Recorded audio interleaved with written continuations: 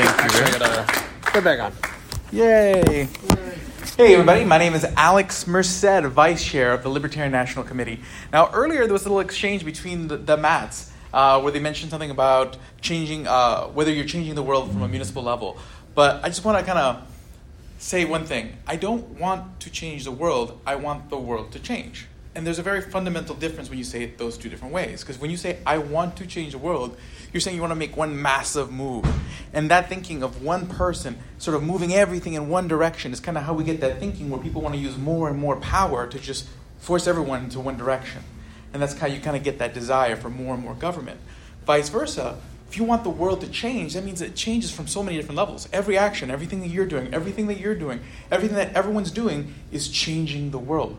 What I want to do as a libertarian, and what I think the Libertarian Party inspires people to do, is that in every action, every aspect of their lives, to constantly be changing the world by living their life, by taking the power of their own individual liberty and actually using it, instead of just being complacent to the whims and desires of everybody else. And that's a powerful thing. We want the world to change. So I'm supremely optimistic on the Libertarian Party. There are so many reasons to be optimistic. Coming out of 2018, 2016 was, a perfect year. It was a year that was very emerging party friendly. People were sort of dissatisfied with Republicans and Democrats and were looking for another option. So we did well, great. The question is, what happens after? And we had a rush of new people, which is great. And we had some growing pains afterwards because when you have a rush of new people, it takes some time for, everyone to kind of figure out how to coexist. And having gone to so many state conventions this year, I'm seeing that happen. I'm seeing people of all different stripes, experiences, perspectives, learning to coexist and work together to the ends of the Libertarian Party. And it's exciting. I'm seeing more people from convention to convention. I'm seeing leaderships that people are excited about, plans, everything you want to see. And in 2018, we had some great wins to put on the board. Okay, in a year that was not emerging party friendly. 2018 was not a year where people were looking for an alternative. They were voting in fear. They felt the need to vote for Democrats because they needed to make sure the Republicans would lose. They needed to vote for Republicans because they needed to make sure the Democrats would lose. It was people voting because they were scared of what would happen because of fear. Okay? That's not a good environment for emerging parties. But despite that, we still elected Jeff Hewitt to the board of Riverside County in California, the highest elected libertarian in the country. This is a person who was before the mayor of Calamasa and actually was able to renegotiate the pensions and reform the pension system in Calamasa and take on the California state pension system. Not a small feat. We were 50 shorts shy of defeating the Senate Majority Leader in Wyoming with Bethany Valdez. And they actually called the election for her that night. A libertarian candidate defeating the Senate Majority Leader in Wyoming. And then at the last minute, they found some more votes and it flipped. And an unsealed bag. Yes. Oh, yeah, of course. This was an unsealed bag. And then you also had Larry Sharp getting us ballot access in New York. And it was an amazing performance in New York, especially if you've known the history and the challenges we've had in New York electorally. So we had some great wins, and all across the country, we saw vote totals that were higher than normal. Now, percentages were a little tough because you had a higher turnout election. So no matter, even if you got more votes, your percentages may not look as good. But we had more votes. That means more people casted their ballots for libertarians in a lot of races, more than ever before, in a year that you more than likely would have seen a retrenchment, where you would have seen less votes because people were scared. That is a lot of reason.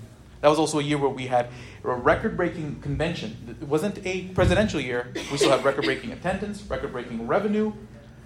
We had record-breaking donations, high growth in membership. Everything is moving in the right direction for the Libertarian Party. There's every reason to be excited about being involved in the Libertarian Party now. Okay? So there's things that the Libertarian Party does. I always say that the Libertarian Party makes change in 4 different ways. Okay? People always focus on 2 of them. One, politics. And it's not just electing candidates. Political action takes place on many different levels. Yes, electing candidates to affect policy is something that we need to do.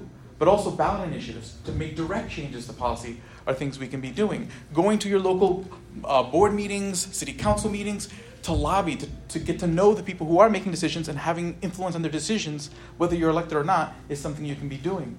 Okay, so that's amazing. I'm seeing more and more of that going on from state to state. And that is very positive. That growing organization towards political action. 2, education. When you're doing that, you're going out there and you're promoting that idea of not just individual liberty, but individual responsibility, and just sitting there and saying, we want a world that's based on consent, reciprocity, and accountability. When we all sit there and make as many arrangements in our social and economic lives based on consent. 3, the thing is that a lot of times, you might have the right ideas, you might have the right logic, but people can only hear that if they're listening. And how do you get people to listen? You have to kind of reach their hearts. And that's where the community within the Libertarian Party, as the Libertarian Party grows, we are building a community within that is an example of our ideas in action. When I go to state convention, I'm seeing people carpool with each other. I'm seeing people taking care of each other's kids. We are creating that voluntary community where it sits there and say, hey, we're not going to wait till someone forces us to help each other. We're going to choose to help each other. We're an example of our ideas. And when people see the Libertarian Party and they see that community, they become envious. They're like, I want to be part of that. That's cool. And by being closer together, by being that family, we can move people to our ideas and get them open to the logic, the knowledge, and the actions that they can take to change the world. So that building that community every day, and that's also what goes out to build it. You got to go out to your communities and just bring that community in. Do that local barbecue. You don't have to talk politics every time. You can just say, hey, this is the Libertarian Party throwing a local barbecue. Have some free burgers. Let's have some fun. Let's crack open some beers. And hopefully next time we can talk a little bit about taxes. Okay? But you build that community. You encourage people to just be the world that you want to be. People always sit there and say, well, is there a libertarian country? The libertarian is an idea of how communities work, of how we socially arrange each other. The libertarian community, the Libertarian Party within it, is that example of that libertarian world.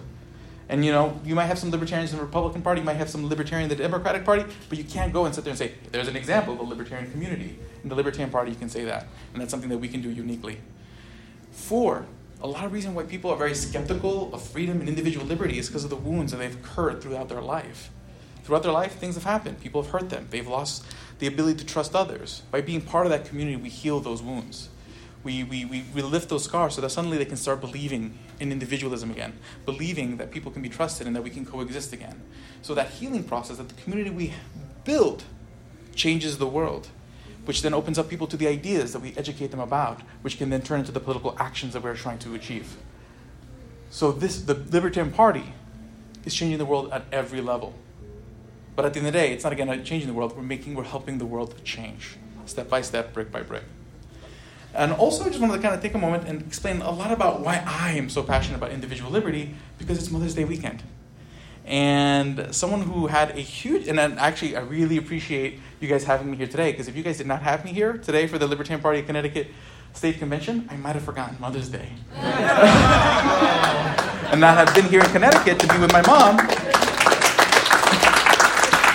And I mean, a lot of people always talk about how I'm nice. I generally don't lose my cool. Even when people are mean, they challenge me. I always keep a happy face. I always keep talking. I always stay optimistic. I always stay positive. And my mom has really been my inspiration in that manner. Growing up, she was working multiple jobs, going to school all at the same time to raise, as a single mom, raising me and my little brother. And despite all that, having so much on her plate and all the stress and all the strife all along the way, she would still make time to sit there with the camcorder, record me and my little brother playing in the backyard and all that. And she always kept a happy face, always stayed positive throughout all that. And I know some days were harder than others, but she always stayed positive. And after seeing everything she went through, I know there's nothing that I can go through that would be as challenging as what she went through and successfully went through. I know when I was towards the end of high school, and we went from not the best of places to the point where she could own a home, where she had a car, where she had all these things that, were in doubt whether we would ever be in that place. She achieved it. It was symbolic. It was a symbolic of what an individual can do if they want it enough, if they work hard enough. And to me, that's the message, that's the libertarian message, that you can do it. You can be something amazing if you just choose to be. We just need to convince people that choice is something that you have inherently in you, that to make that choice. Another person I want to express appreciation for is someone I hope to make a mother someday, my wife, Becky.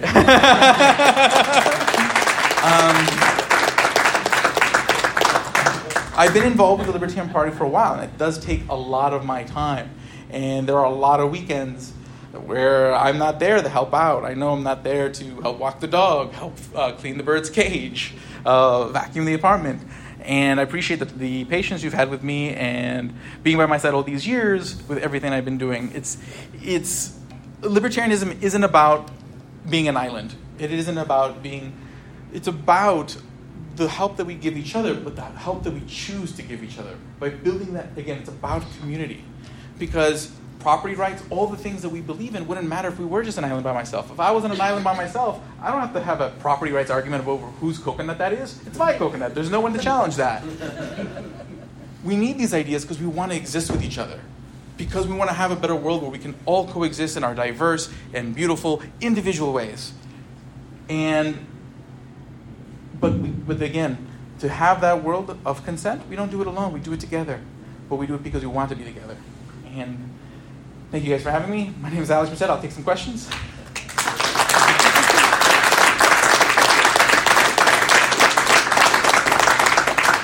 Any questions? Hopes, fears, dreams. I can take questions about the Libertarian National Committee, my thoughts on literally anything. I have generally opinions on anything and everything. Go for it.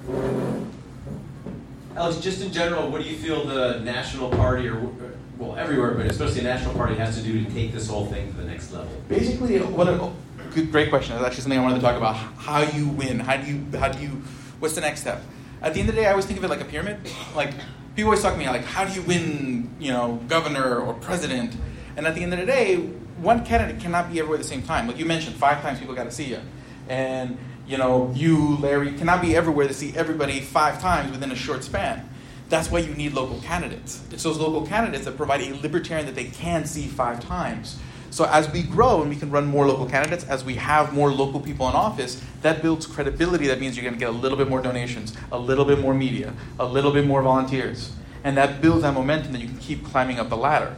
So it's all that local organizing, that local outreach that really helps. And that's where things like the CRM project helps, because having a customer relationship management software, a way of keeping track of that data so that when you reach out to your communities, you can keep track of who you're meeting, who you're contacting, when you've contacted them.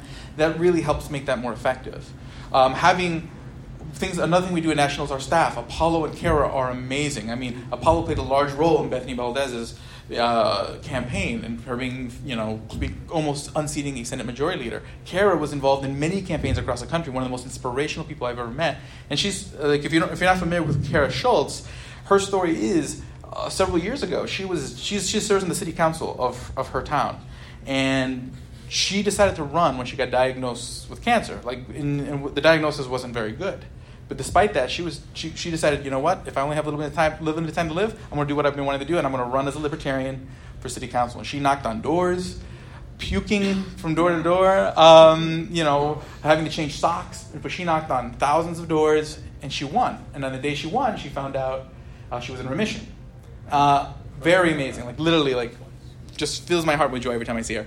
But she has been putting together trainings across the country, putting together videos and whatnot, content that is available. You can reach out to her to get that content to be a more effective candidate. So those kind of resources, those kind of investments help candidates be better candidates. That local outreach, that local action helps build the bench. Because again, there's going to be no one libertarian who's going to sit there and just change the country's mind. We need a lot of people on the front lines talking to people every day. And also just ballot access support. I mean, making sure that you guys can get on the ballot, making sure that every state can get on the ballot. We support when we can. Now, which is why it's important to support national, to support your state party, to support your local party. But before I do talk a little bit more about support, let me see if there's any other questions.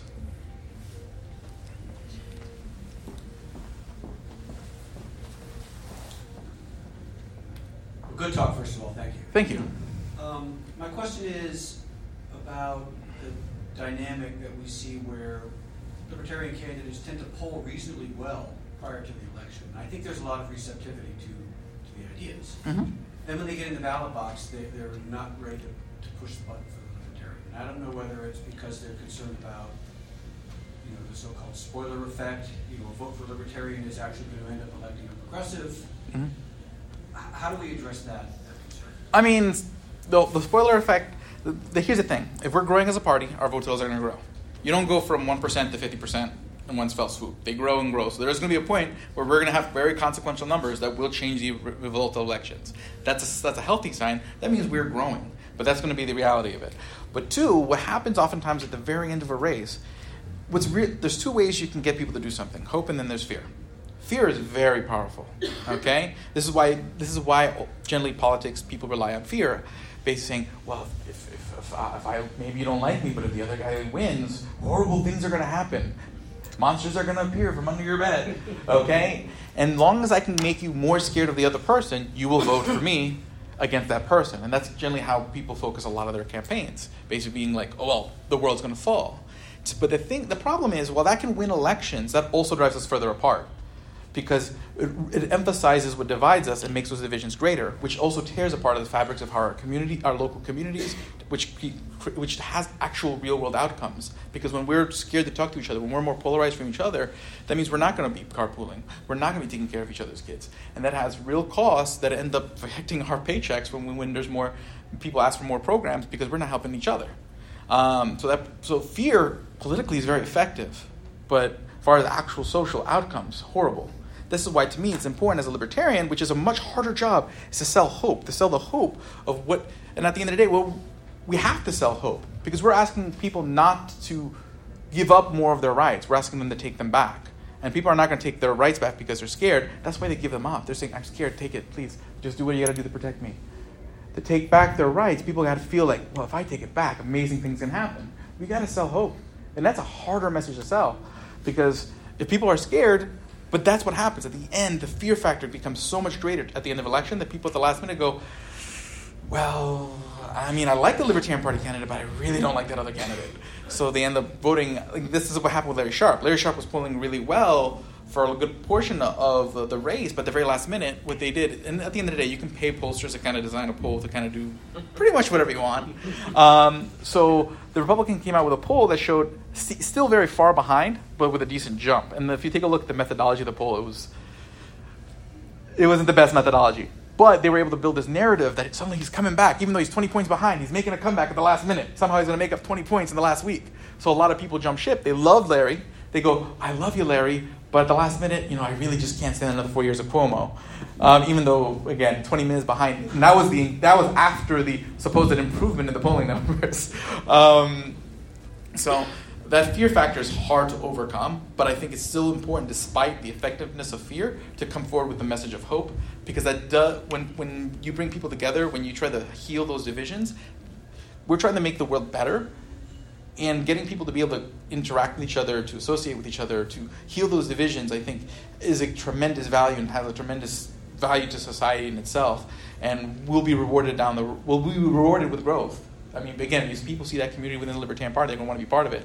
The more kinder we are with each other, the more they're going to want to be part of that network. And as that network grows, you'll see the electoral results. You will see the education results. You'll see the results on all fronts. But we have to make people feel comfortable, happy, open again. And that's something that's, the other parties are just slowly moving in the opposite direction. Any other questions?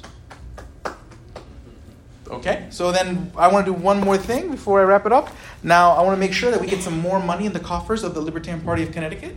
Okay, so basically, here's my book, Profits Are Generosity, Entrepreneurship is Philanthropy. And I came out with this last December. It's just a brief book that goes over sort of my libertarian worldview briefly. Like, literally, the idea is just if you meet someone who's not a libertarian and you're trying to get a quick way for them to understand the basics, this is this. But I've been auctioning this off for the state parties as I go from state to state. In Minnesota, we auctioned off a copy for over $100. In Pennsylvania, we auctioned off a copy for over $200. And in California, we auctioned off a copy for over $300. Okay? Talk about raising expectations. Yes. You got to set the bar. Sales. Okay? But again, whoever buys this book tonight, the money's not going to me. It's going to the Libertarian Party of Connecticut to help your candidates, to help your party continue to fight against the things that are moving things in the wrong direction. So, and this is autographed, by the way. So let's start off the bidding at, let's say, 20. Who's willing to bid 20 for this book? I bid 20. 20. Do I hear 30? 30. 30. 30 over here. Do I hear 40? 40. 40. Okay, 40. Do I hear 50? 50. Now, the 2019 candidates, are all four of you still here? Yeah. Okay, would you guys be willing to sign this book as well? Yes. Absolutely. Only if Okay. someone goes for 50, though. Okay, so for 50, would someone want, you also get all 4 of the 2019 candidate signatures. I'll do 60 if Matt doesn't sign it. Okay. Fine. Ah, but which Matt? But which Matt? Okay, so for 60, Roger's got it without Matt's signature. Which Matt? They can sign it. Huh? Okay, you can sign it. Okay, so 60 for Roger? Yep. Okay. Anyone want to go to 70? 65? Going once? Wait, I got a suggestion. Go for it. I love bidding on your own book because we have a copy at home. But suggestion, why don't you offer what you did for the other conventions? Right? Oh, yes. Thank you. Good call. Yes. Okay, for $70, I will actually also write vulgarity in the book. I will let you choose what that vulgarity is. So, vulgarity of your choice. So for $70, who will get all 4 2019 candidate signatures, my signature, and vulgarity of your choice by me? Written in the book for $70. I have a point of information. Point of information. Have you ever heard the joke The Aristocrats? Yes, but do it again. Can you write your own version in there? Yes, but you have to remind me what it is because Oh my, you've never heard the joke. I saw the documentary on the joke, Yes, yes. but I forgot. You blacked out, understandably so. Yes, but I will. But 70? 70? No one wants vulgarity? I'll go 70. 70? Okay, 70 with vulgarity. Okay, let's see here. How can we sweeten the pot? When you do the windows. Yep, wait, Jeff, what were you going to say? Draw a dick. Well, that would be vulgarity. So if you want, would you be willing to pay 80 for that? I'll go to 100 if you draw a penis. Okay, 100 for that. Okay. So anyone willing to go to 110? When you do windows for one thing. Next time I'm in Connecticut, I will be more than glad to do your windows. Going once? 110. Me. Oh, 110? Okay, 110. 110. So did you want me to do your windows? You don't have to do the windows, but you have to tell your own version of The Aristocrats right here. Okay. I don't know. Right here, right now? Or like, No, you don't. Just kidding. let them post it later. Joke. Insert joke here, parentheses. Tell a Helen Keller joke, though. I'll be fine. Don't worry, she won't hear it. There you go. You just go for it. But yes, everyone's favorite card in Cards Against Humanity. There's one. Okay. Actually, my favorite card was a bucket of child's tears, but you know. Yes. So So interchangeable in that game. we'll give everyone one chance to go with the beat 110. Does anyone want 120? Going once. Going twice. Going 2.5 times. You're breaking my balls, Alex. I'm up to 120. And sold. Yeah.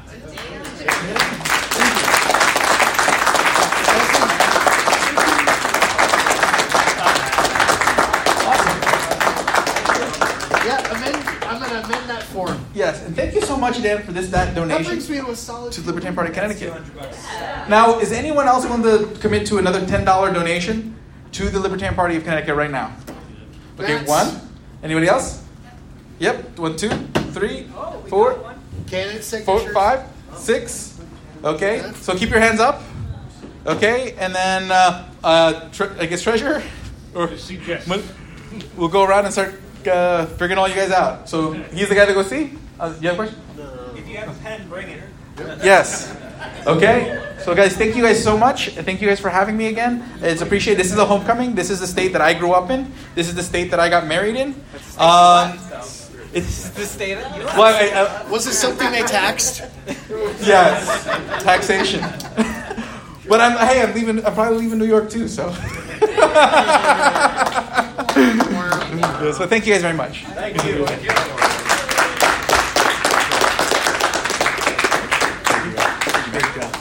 Thank you for coming. Nobody else told your mother that you forgot about Mother's Day. That's all on you. You don't have to draw the dick in my book. Okay. I'm waiving that requirement.